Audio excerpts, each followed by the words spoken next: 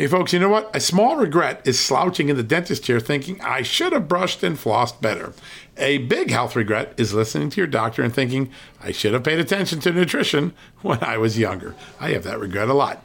Better health today and when it matters most is why I take Field of Greens. Field of Greens is unlike any fruit and vegetable or green product. Field of Greens isn't watered down extracts. Field of Greens is an organic superfood. It's whole fruits and vegetables. Each fruit and vegetable was selected by doctors to support vital body functions like heart, liver, kidneys, metabolism, and of course, your immune system. And only Field of Greens is backed by a better health promise. At your next checkup, your doctor will notice your improved health or you're going to get your money back. Don't look back and say, I should have paid attention to nutrition when I was younger. Field of Greens is a key to better health today, right now, and when it matters most. Let's get you started with 15% off and free shipping. All you got to do is visit fieldofgreens.com and use the promo code JUSTNEWS at checkout. That's promo code JUSTNEWS at fieldofgreens.com.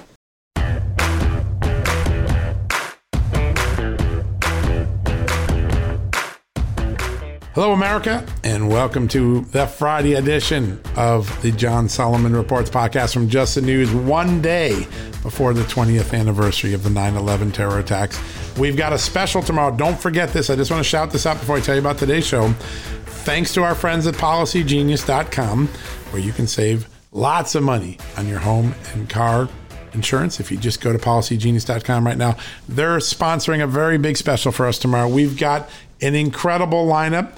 Former NYPD Commissioner Bernie Kerik, former Solicitor General Ted Olson, Frank Siller, the founder of Tunnel to Towers, former Congressman Lee Hamilton, the co-chairman of the 9/11 Commission, Jason Beardsley, one of the great advocates for veterans of the war on terror, all here tomorrow to remind us that we will never forget 9/11, never forget 9/11. To do so, we must go back and relive and relearn what we can from that heinous day 20 years ago tomorrow. Please join me for that special. We'll be live at 8 a.m. tomorrow, right around the time that the first planes hit the towers in New York City. 2-hour special, great guests, a moment to reflect. I'm also going to share some of my personal recollections, things that happened to me that were going on that day that might be of interest to you. But really, the heroes tomorrow are Bernie Kerik, Ted Olson, Frank Siller, Lee Hamilton, Jason Beardsley. Tune in for a great special made possible by our good friends at Policy Genius. And if you want to say thank you for doing that, go to PolicyGenius.com right now, and they will help save you money on your home and car insurance. Why not do it? They save an average of $1,250 a year for the people that signed up. I want to save that amount of money. I'm signing up. You should sign up. You also not only save money, you're going to say thank you for making tomorrow's special possible. Tune in here tomorrow. We don't normally broadcast on Saturday, but we will be tomorrow. A special, special day, the 20th anniversary of the 9/11 terror attacks. Now, today we got a great lineup. We're going to get right to it. We've got Congressman Andy Biggs, the chairman of the House Freedom Caucus, the great congressman from Arizona. He's got a lot to say about Afghan vetting, national security posture on the eve of the 9/11 20th anniversary. He's up first, and then a man we're going to talk to from Great Britain, the former British commander of all forces in Afghanistan, Colonel Richard Kemp is here. Boy, I think he's got some sharp words for Joe Biden and what just happened in Afghanistan. You're not going to want to miss that interview as well. Andy Biggs, followed by Colonel Richard Kemp, up right after this commercial break.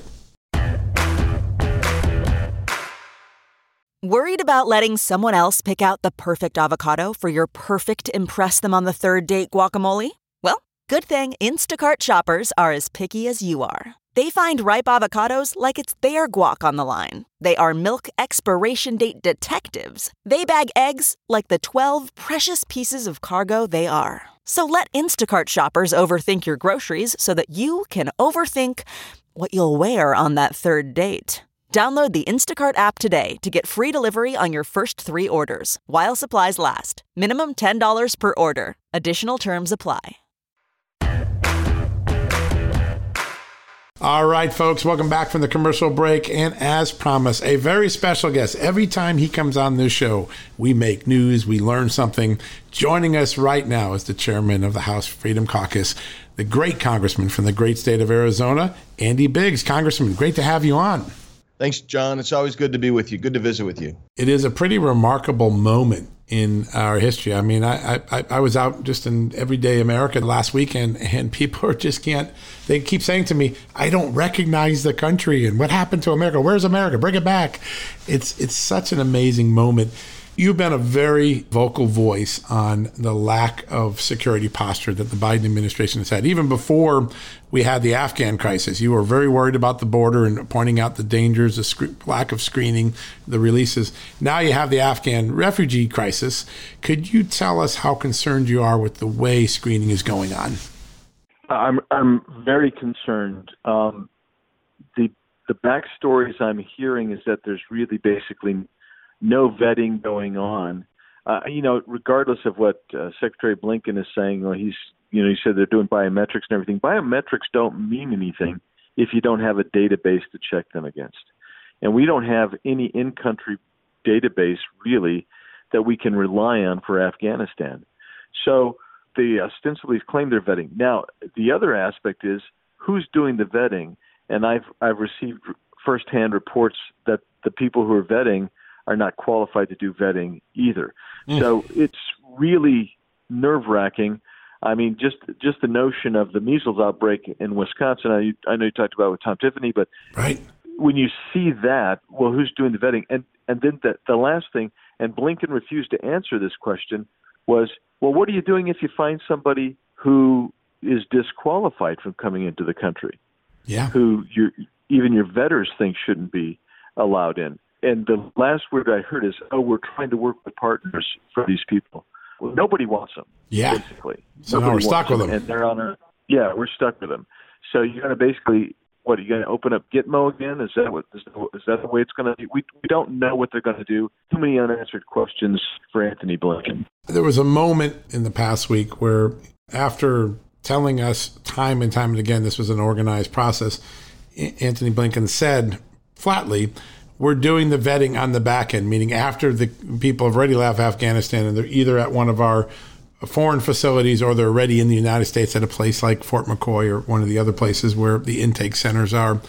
Have you ever seen a moment in American history where the vetting of critical incoming people was occurring after they were in the country, after the risk has already arrived? The closest that I've seen is the current open southern border. I mean, great point. John, great point. Yeah. Closest I've seen is the lack of vetting going on down there. So it is ridiculous to think that if this had been done in an organized fashion, in an organized manner, you wouldn't have given a whole country to the terrorist organization, and you would have been able to vet as you were bringing people in, because the only reason that these people didn't get vetted ostensibly is because we were trying to get everybody out within a matter of days. Yeah. Because we had lost control of the country. Well, when we gave up Bagram Air Base, that was the end, really. It really was a turning point, wasn't it? Yeah. Yeah. It is every military strategist, every former 9/11 official that I've talked to has cited that as the most jaw-dropping moment in a long line of jaw-dropping moments, and it doesn't... It doesn't sit well with people. You had a tweet this morning that really caught my eye, because I'm seeing this, just as a reporter trying to neutrally observe this. But you wrote, Biden has no idea the fighting spirit he's awakened in the American people. These series of events, the Afghanistan crisis, challenging the Texas law, now the real sweeping COVID mandates that really impinge on American liberty, freedom, medical privacy. Is Joe Biden essentially handing the 2022 election to Republicans? Well, I always hesitate to say yes, because there could be, let's put it this way, yes, unless there's some kind of intervening catastrophic event that he rises to the occasion of, that unifies the country behind the administration, if you follow what I'm saying. Yep. Like the 9/11 event really unified the country for a period of time. And then, it didn't last as long as we would have liked, but we were all together, all together. And that's what it would take, because what he has done, he's had a precipitous drop, and all of these things are happening. You've got Afghanistan, you have this, in my opinion, the fascist mandates. All of those are happening in the milieu of a weak economy and inflation soaring. And what the Democrats want to do with the spending in the next couple of weeks is actually exacerbate inflation. So all of that is really helping draw down his numbers. And then you throw in the southern border, then you throw in the high crime rates in inner cities and the defund police movement and all of those things. And the CRT, which, by the way, is really huge driving issue. People crazy. Yeah, so these are huge issues, and these massive issues such as the Afghanistan, and then what I believe, I think what he's trying to do is distract from the Afghanistan moment, is to do the mandates here after he said he'd never do the mandates. So you really have a guy who is trying to tread water right now, and it's not working for him. And I would predict that he's going to continue to decline in his approval. He's almost down to Kamala Harris disapproval ratings, John. So, that's pretty low from what we know. That's pretty low. I believe I read it was the lowest rating a vice president ever had. Even Spiro Agnew couldn't hit that rock bottom. So, yeah, it's pretty amazing. Now, right after the president announced these mandates, including mandatory vaccinations for any employee of a company of 100 or more, you said you'd be introducing legislation to block, this assault on American freedom and liberty. Do you think there are crossover votes? There are some Democrats who normally stay lockstep that'll say, listen, this is a bridge too far. We medical decisions should always remain between a person and their doctor. Do you think you can pull some crossover votes to this? Well, if it were today, I would say no. I think as a critical mass of outrage grows, you're going to have people in these swing districts that Trump won or lost by 1 point, or Biden won by 1 point, or something like that. Yep. Where these Democrats are going to have to say, "Look, this is too much," and they have to join us in trying to block him. The question is, are any of those in position of leadership to advance that bill? And right now, no, because Pelosi has stacked all of her committee chairs are the most radical left senior members of the Democrats. And so, Carol Maloney's not going to hear that. Maxine Waters is not going to hear it. Jerry Nadler, Adam Schiff, none of those people would hear anything like that. Although I do think Schiff is beginning to wonder how far left you can go. But in any event, that'll be saying something if Adam Schiff is thinking that way. You've got people like Spanberger, though, that are in these really tough districts, yes, right? Or Murphy down in Florida. Do they have to reassess whether they walk off this cliff with the rest of the Democrats? They do. So far, Pelosi has made everybody walk the plank, right? Yeah. She runs a disciplined ship. I have to give her credit. Yeah. So the question is, do these people come? So you look at Gottheimer and the 9 that held out recently on the spending bill, and the reality is, if you look at this $3.5 trillion bill coming up, my guess is you're going to find that they all got some special earmarks in there. Yeah. And so she had to buy him back. She actually was using a carrot and stick approach. She threatened them that she'd wreak havoc in the redistricting and also get them primaried, make sure that they got no money, right, dry up that money for campaigns. So she threatened them on that end, and on the other end, my guess is that when we fully get the bill, that you'll see that there's some earmarks in for these people. Yeah, that's something we ought to be watching. That sounds like a good journalism exercise too. Well, we at Just the News will get working on that. That's important. In the COVID restrictions, I want to ask you something that seems to be, and maybe I'm wrong, but as I look at it as a journalist, there seems to be this inherent conflict. And it all occurred in the same week, because in the same week that the Biden administration sued Texas, saying a woman has an absolute right to make decisions about what affects her body when it comes to abortion, they don't seem to have the same right when it comes to the inoculations and the COVID-19 inoculations.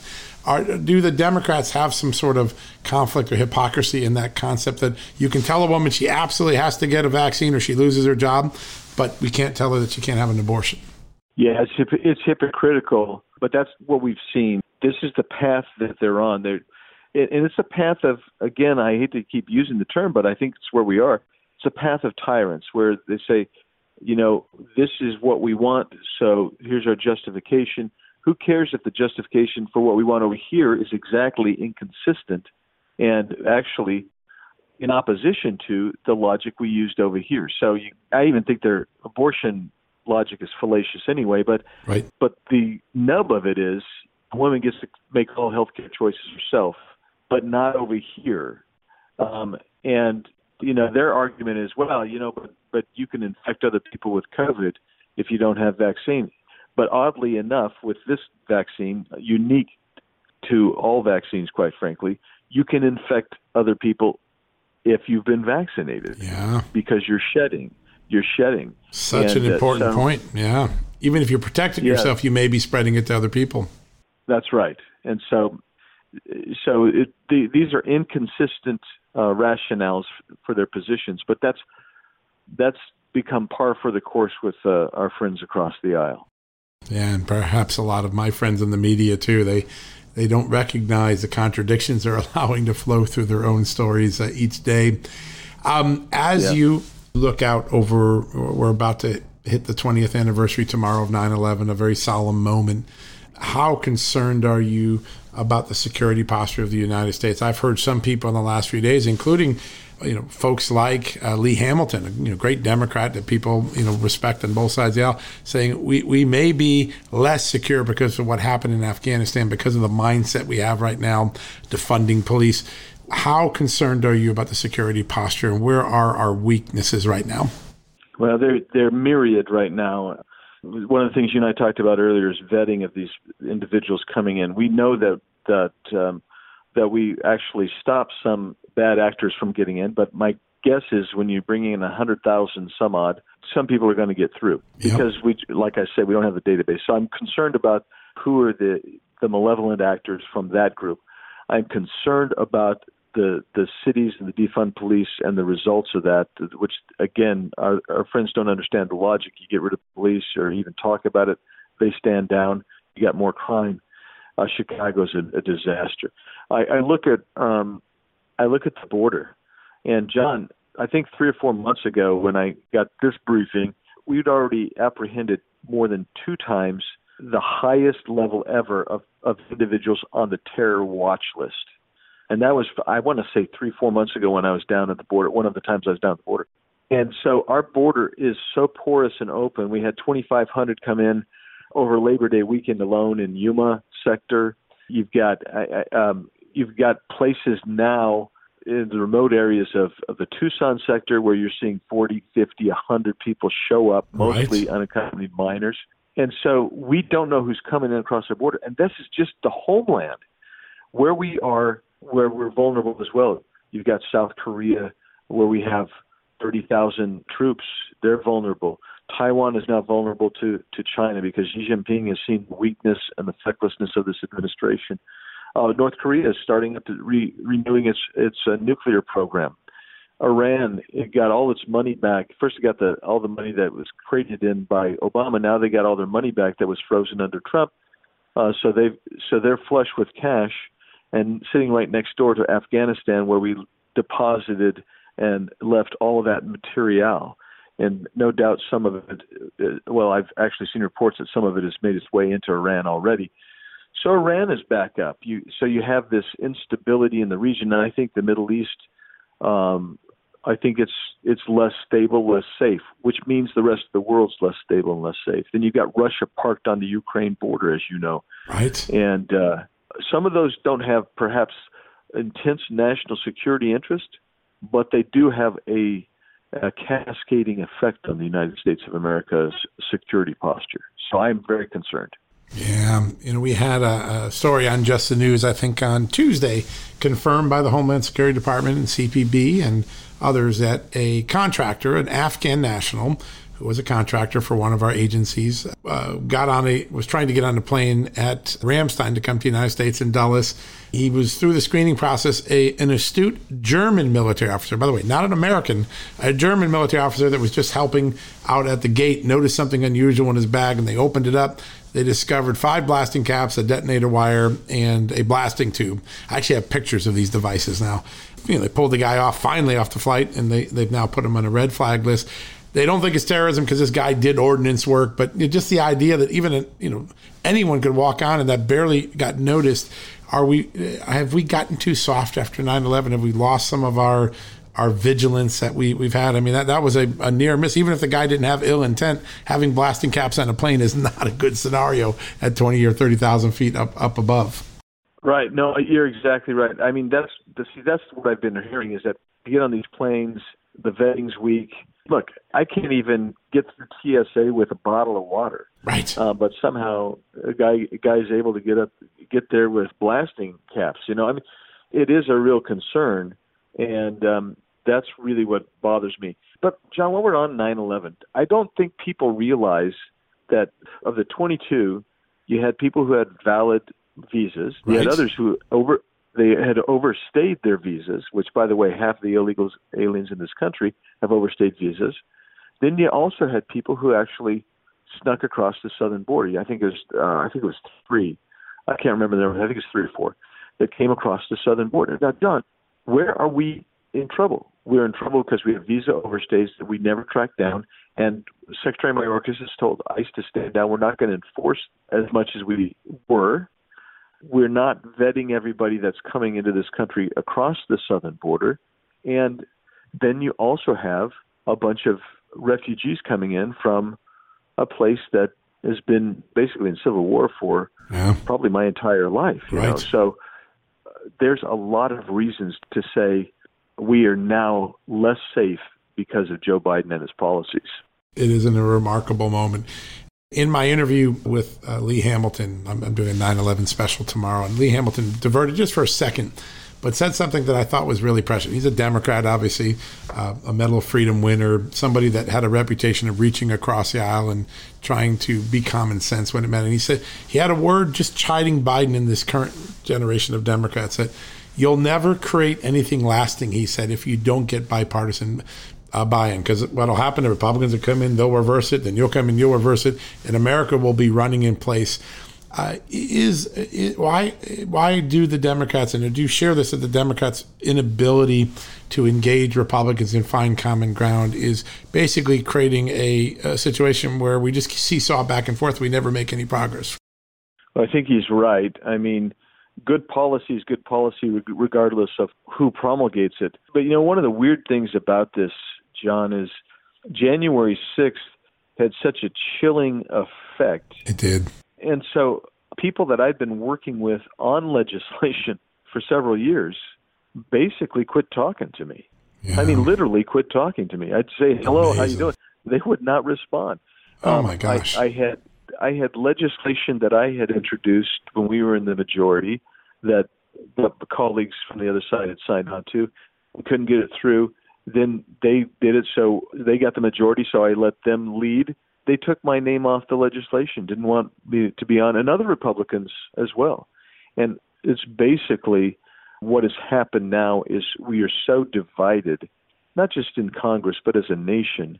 I do hope that maybe tomorrow people will reflect where you were on September 11th, 2001, and really remember the unity that we felt as a nation as we came together, realized we had been attacked by outsiders. Yeah. And we needed to stand. I mean, because if we don't start pulling together on this stuff and recognizing and respecting rights, such as these COVID mandates are one more example of throwing gas on the device of fire. It's unbelievable, this incursion that we're seeing. And it's happened so fast, John, in these last 7 months or so. I don't know. And quite frankly, maybe we'll run in place for a while until things cool down significantly. When they cool down again, then maybe we can get back to making the America that you and I know. Yeah, there's such division. We're being divided by every possible way, whether you're vaccinated or unvaccinated, you just go on. And a president who talked about not leaving people behind and uniting the country seems to have created greater divides in a very short period of time. I want to go to one other issue because it kind of comes out of CRT, it comes out of all these things. But over the last few days, myself and other reporters have noticed something that the National Archives and Records Administration did. All of the digital assets of the archives are now with a warning saying may contain harmful language. So when you open up the Constitution or the Bill of Rights or the Declaration of Independence, this warning says that there may be biased or harmful language in there, and it's part of a larger movement. There were documents released under FOIA that showed that the same National Archives employees, their Committee on Racism, wants to remove the name Charters of Freedom from the 3 founding documents in America: Declaration, Bill of Rights, Constitution. And then back in May, there was a meeting of that same Racism Committee that suggested that the rotunda in the National Archives was a form of structural racism. When you see America's Historical Preservation Agency having these conversations, what comes to mind to you? Well, what comes to my mind, frankly, is these people don't understand and appreciate history. There's no gratitude in them. Historically, John, where was the world in the late 1700s? I mean, when you look at it, where was the world and what was happening in the United States of America that was so unique that the rest of the world actually stood up and started watching, saying, what are they doing over there?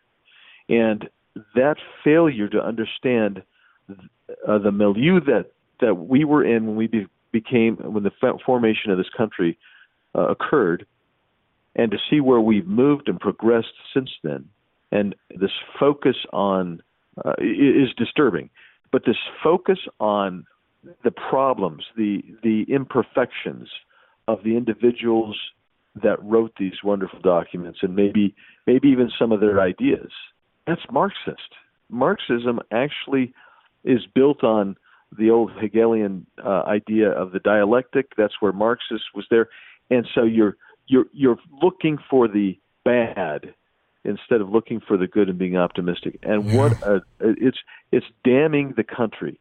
So when you talk about the division, that Lee Hamilton was talking about in Congress, that division is damning the country. When I say damning, I mean preventing us from getting continue the water flowing of progress that will ensure freedom and carry us downstream in a free, prosperous society where everybody has a chance to fulfill the full measure of God's creation for them.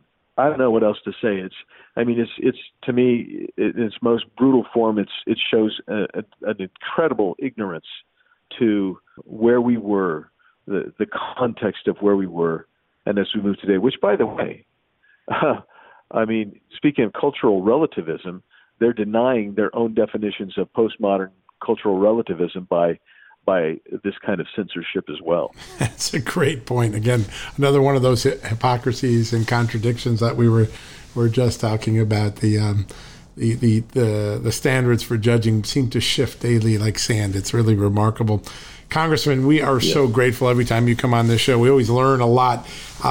Any things, just as we head into the next couple of weeks, what are you looking for? Last question. What are you looking for as Congress gets back? What are the big moments that everyone should be prepared for over the next couple of weeks? Well, there'll be stuff with regard to the administration and how Republicans respond to what's happened. That's one. Number two, I would say you're going to need to look at this budget and spending palooza that's coming out of the Democrats, which some nonpartisan watchdog groups are saying is actually going to spend $5 trillion instead of $3.5 trillion, or at least add that much to our national debt. So be watching for that. And then I guess the third thing is all the policies that are associated with this spending package that focus on expanding government, bringing power to D.C., and a Green New Deal, trying to implement the Green New Deal through the budget reconciliation process. Yeah, those are big issues that are going to shape the future of America for sure. Sir, thank you so much for your time today. We look forward to getting you back on soon. Yeah, John, always good to be with you, and thanks for all you do. I really, really appreciate it. You do a great job, and thank you. You're very kind to say so. We appreciate all you do for our country as well. Fantastic. All right, folks, we're going to take a quick commercial break. When we come back, we've got one more interview before we wrap up the day. Okay, it's time to commit. 2024 is the year for prioritizing yourself. Begin your new smile journey with Byte, and you could start seeing results in just 2 to 3 weeks. Just order your at-home impression kit today for only $14.95 at Byte.com. Bite Clear liners are doctor-directed and delivered to your door. Treatment costs thousands less than braces, plus they offer financing options, accept eligible insurance, and you could pay with your HSA, FSA. Get 80% off your impression kit when you use code WONDERY at Byte.com. That's BYTE.com. Start your confidence journey today with Byte. All right, folks, welcome back from the commercial break. And as promised, a very special guest, the former commander of all British forces in Afghanistan, a true military hero and leader, globally recognized, Colonel Richard Kemp from the great country of Great Britain. Colonel Kemp, it is good to have you on the show. It's great to be here, John, and I'm speaking to you from the United Kingdom at the moment, so great to be with you across the Atlantic. Absolutely. We have such great reverence for our good friends in Great Britain. Such a great ally and friend. Do you remember exactly where you were the moment those planes hit New York and Washington? What were you doing, and how did you ultimately come to be the commander of British forces in Afghanistan?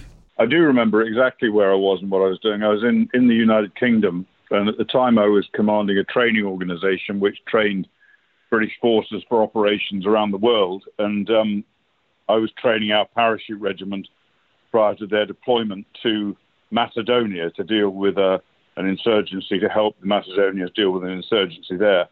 And all the paratroopers that were in training were watching, absolutely wide-eyed, were watching these huge screen televisions as the planes plowed into the tower. And I think we all knew at the time, as soon as it happened, really, we all knew that our lives as soldiers was probably about to be transformed. And before long, I was working for our cabinet officer, our prime minister, effectively on international terrorism intelligence. And after that, I got sent out in 2003 in the early stages of the campaign to take command of British forces, a relatively small force at the time in Kabul. Right. It's hard to believe it's been almost 20 years now when that war started. Bring us into those early days. What was the objective in Afghanistan, and how was the war going when you took over in those first few years, 2003, 2004? Well, I think one thing a lot of people forget that, certainly I think a lot of people over here forget that, everyone recognizes 9/11 was the greatest terrorist atrocity that's ever occurred in the history of the world, right, killing huge numbers of Americans. But some people forget also that in the Twin Towers, more British citizens died than have died in any other terrorist attack in history as well. Amazing. So, I didn't know that. Amazing. Yeah. No, yeah. It's true. And therefore, apart from our natural friendship and loyalty to the United States of America, our two countries have very clearly fought together in pretty much every major conflict since the First World War. Right. So apart from that alliance that we've got and our relationship, the two countries' relationship, we also had a very big axe to grind in Afghanistan after 9/11.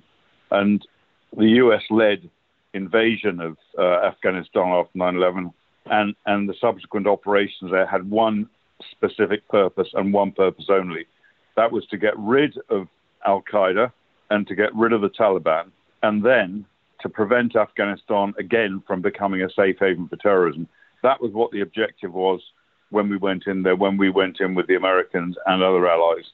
And that remained the objective throughout, despite a number of fairly pusillanimous politicians quite often changing the mission because it didn't really suit them. In some cases, it didn't really suit them to be, fighting. They were more interested in humanitarian aid, so they kind of pretended the mission was that, or dealing with drugs. But it never changed from day one, and it was a success from day one. There was never another attack, a significant attack launched against the West from Afghanistan. Yeah, no, people forget this. We really rooted al-Qaeda out of there and took away all of its operational capabilities, which was an amazing moment. You made an allusion. I just want to ask about this as someone who was on the ground and gave so much of the effort. The nation building part, the fact that our allies and the allied forces engaged in nation building, that was a political exercise. How did the fighting men and women of Great Britain, America, the allied forces, how did they view that part of the mission?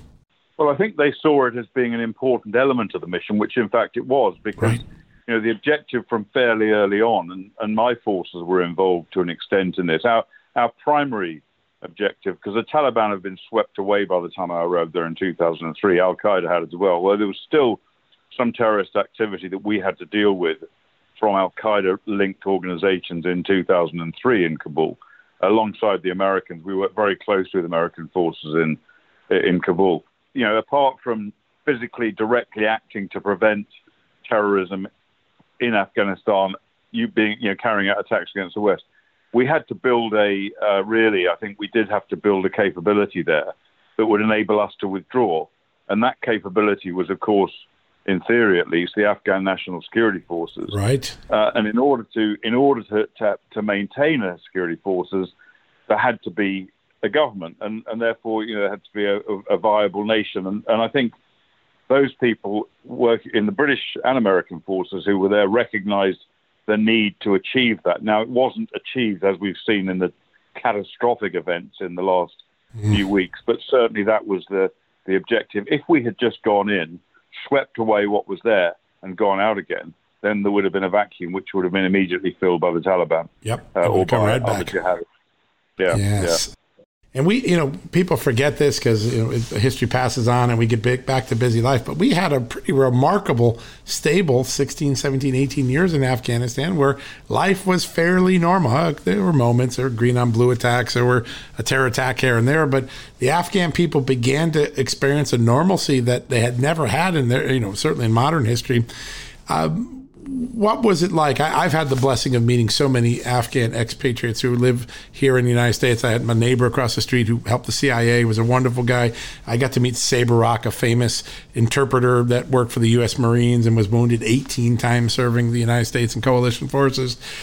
What was it like to meet the everyday Afghan villagers and people and residents of that country? It was quite an experience. I mean, I had some experience in that part of the world, but not a great deal.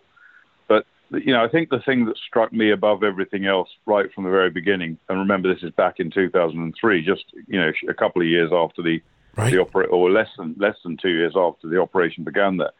But there was a very strong sense of optimism among the people in Afghanistan. They were very, very pleased to see us. They were very grateful that we were there, that we'd freed them from the shackles and the horrors of the Taliban. And the only people I ever met who weren't pleased to see us were the terrorists we were dealing with. And it's not really surprising they wouldn't be very pleased to see us. Yes. But everyone else was. We shouldn't con ourselves to thinking that the average Afghan wanted the same way of life as we have in the West. They're Muslims, they have their own culture, they have their own religion, they have their own religious beliefs, and they didn't want to be like us. But I think they certainly appreciated what we gave to them. Yeah.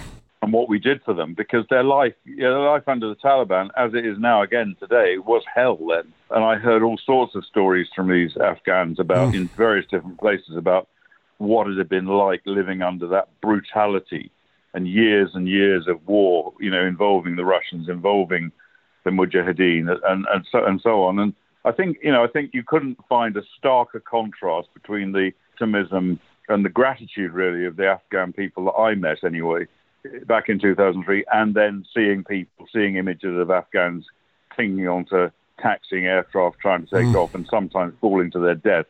And it's such a huge contrast, and I believe a huge betrayal, not just of the Afghans, but of our own forces who sacrificed so much over there. Yeah, I've talked to so many great veterans of the war who can't believe what's happened. I want to get into that now.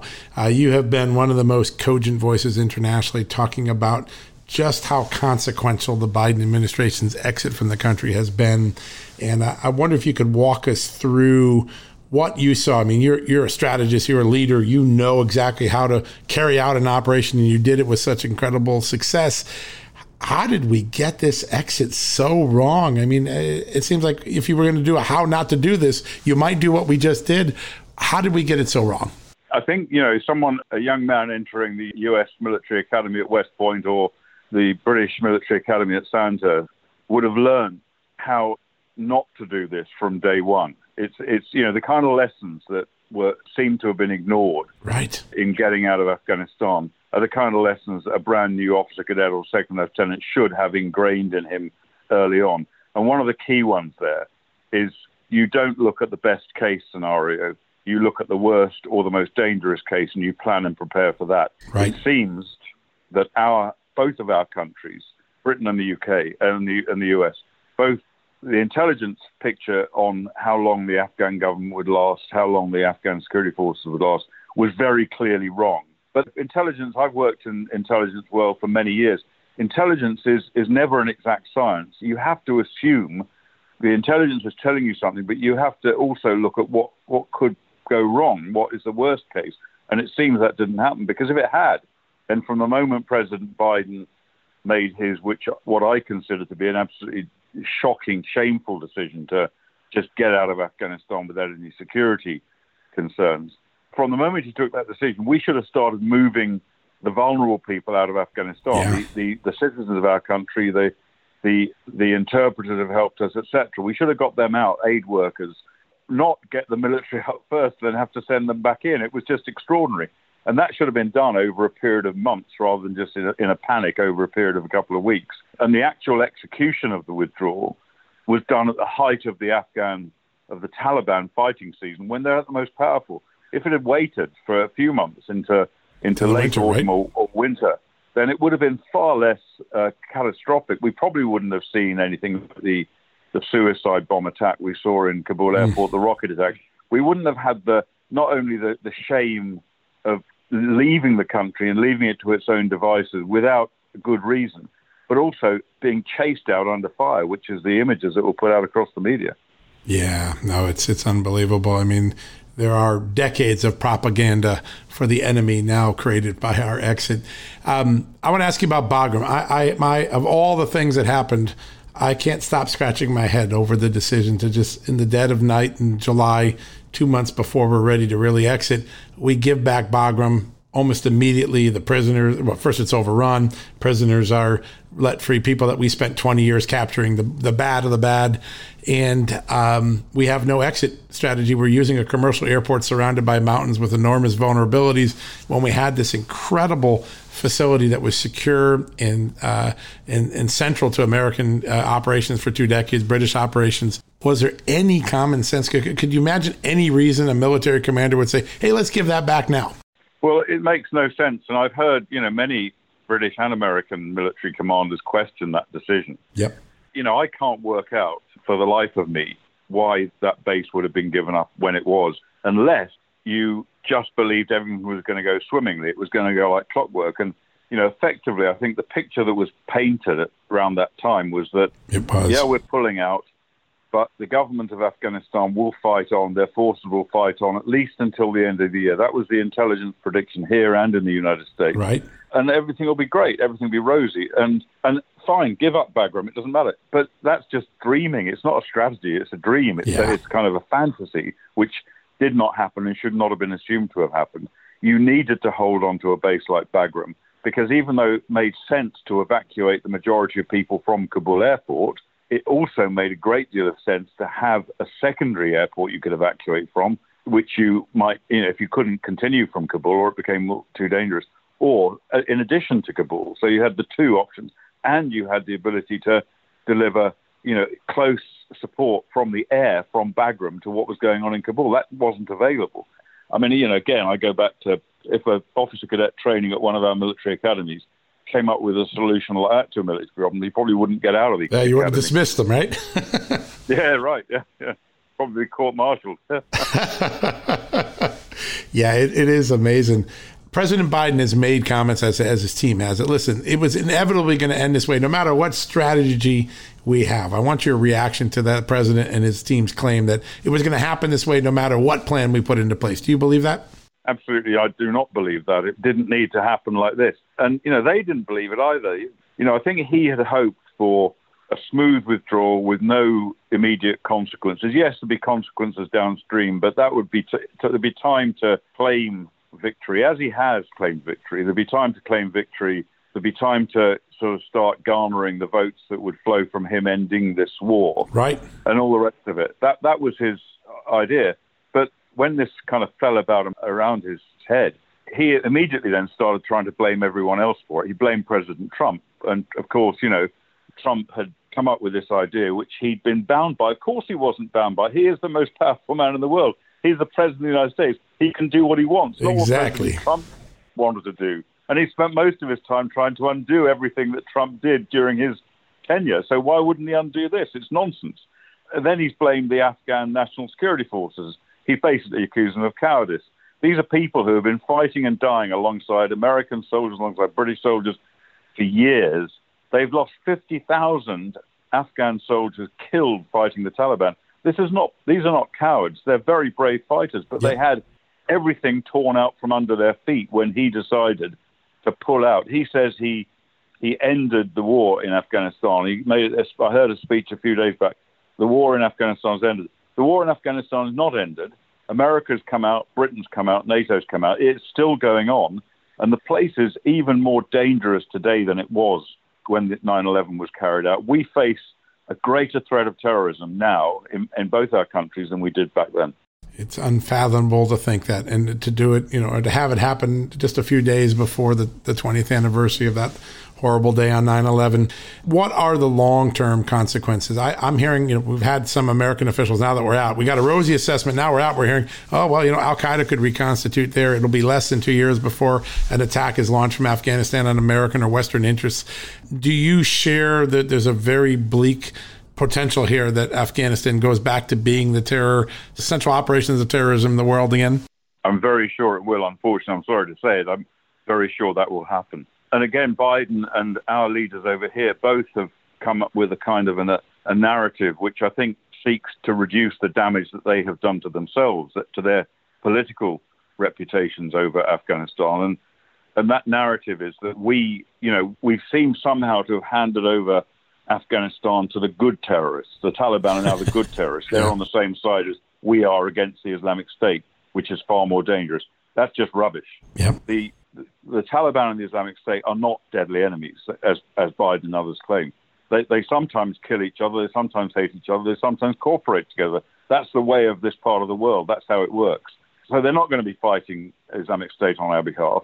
They're certainly not going to be fighting Al-Qaeda, who have a very close relationship with the Taliban now. And unlike back in 9/11, the Taliban are not just focused inwards on Afghanistan, they're also focused outwards against us. They've been fighting us for 20 years. They have some of their terrorists who have been guests in Guantanamo Bay and want revenge for that.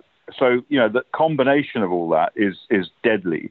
And we will see jihadists flocking into Afghanistan, as they did before 9/11, before 2001. They will flock there to train, to organize, to plan, and to launch attacks against the West. In addition, this victory for the Taliban, which is the greatest victory for jihadists, certainly since the Shia revolution in Iran in 2009, which created the Shia terrorist state in Iran, which exists still today, and at least the greatest victory since then, where we now have a Sunni terrorist state in Afghanistan.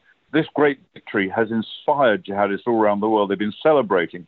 In Britain, they've been celebrating. In the US, they've been celebrating. In Israel, jihadists everywhere have been celebrating this victory, and it will energize them. It will increase the number of recruits. It will increase their funding, and it will encourage them to carry out more and more attacks. And I think we will see a huge danger from that. Only today, the head of MI5, the British kind of equivalent to the FBI, he said that this is the effect of the pullout from Afghanistan.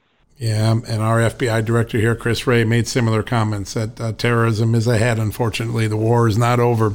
I want to just take a 30,000 step back. When history looks back at Joe Biden's execution of the last month, how will it rate what happened here? When we have a little bit more consequence from these decisions, how big a moment in history and how bad a moment in history was this exit? This is the worst moment in history I can remember in my lifetime, and I'm a very old man now. But I would say, in a slightly more rational perspective, I think this is the greatest foreign policy and military disaster involving the West since the Second World War, at least since the Second World War. It's not something that's happened to us like 9/11 happened to us. It's a terrible event. It happened. It couldn't be stopped. Maybe someone says it might have been, but it couldn't be stopped. This is something we did to ourselves. And I think the Biden presidency, and I would also extend the blame for this to British leaders and other NATO leaders, will be seen as, I think, a disaster because of this, just because of this one event.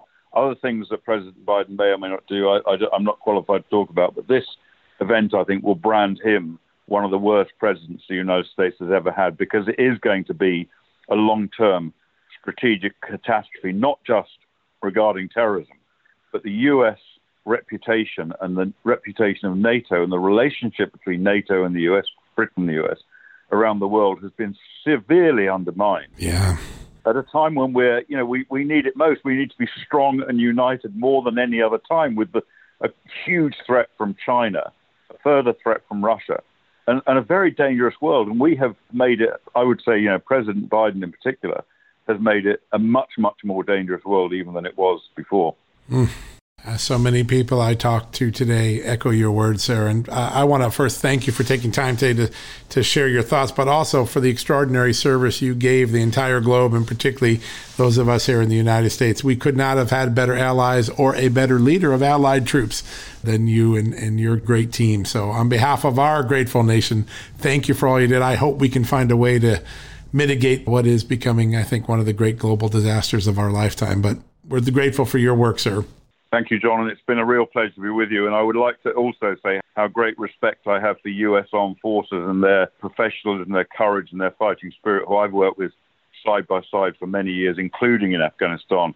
They did a phenomenal job there, and I hope we, both of our countries and our armed forces can remain united and put together a strong front against this more dangerous situation now today. Yes, absolutely. That has to be the mission going forward. So, sir, thank you again for your time, and God bless you for all you've done for our great country and this globe. Thank you. Thank you, sir. All right, folks, we're going to be back in a second to wrap things up.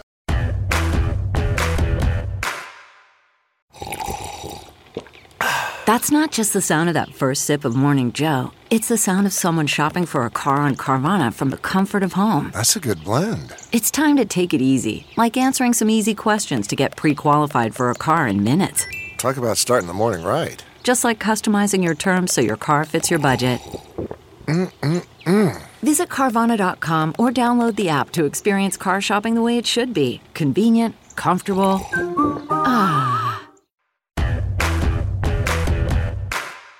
All right, folks, welcome back. Wow, 2 great interviews. So much to think about from our good friend Andy Biggs, the congressman from Arizona, and Colonel Richard Kemp, a real military hero from our great allies in Great Britain.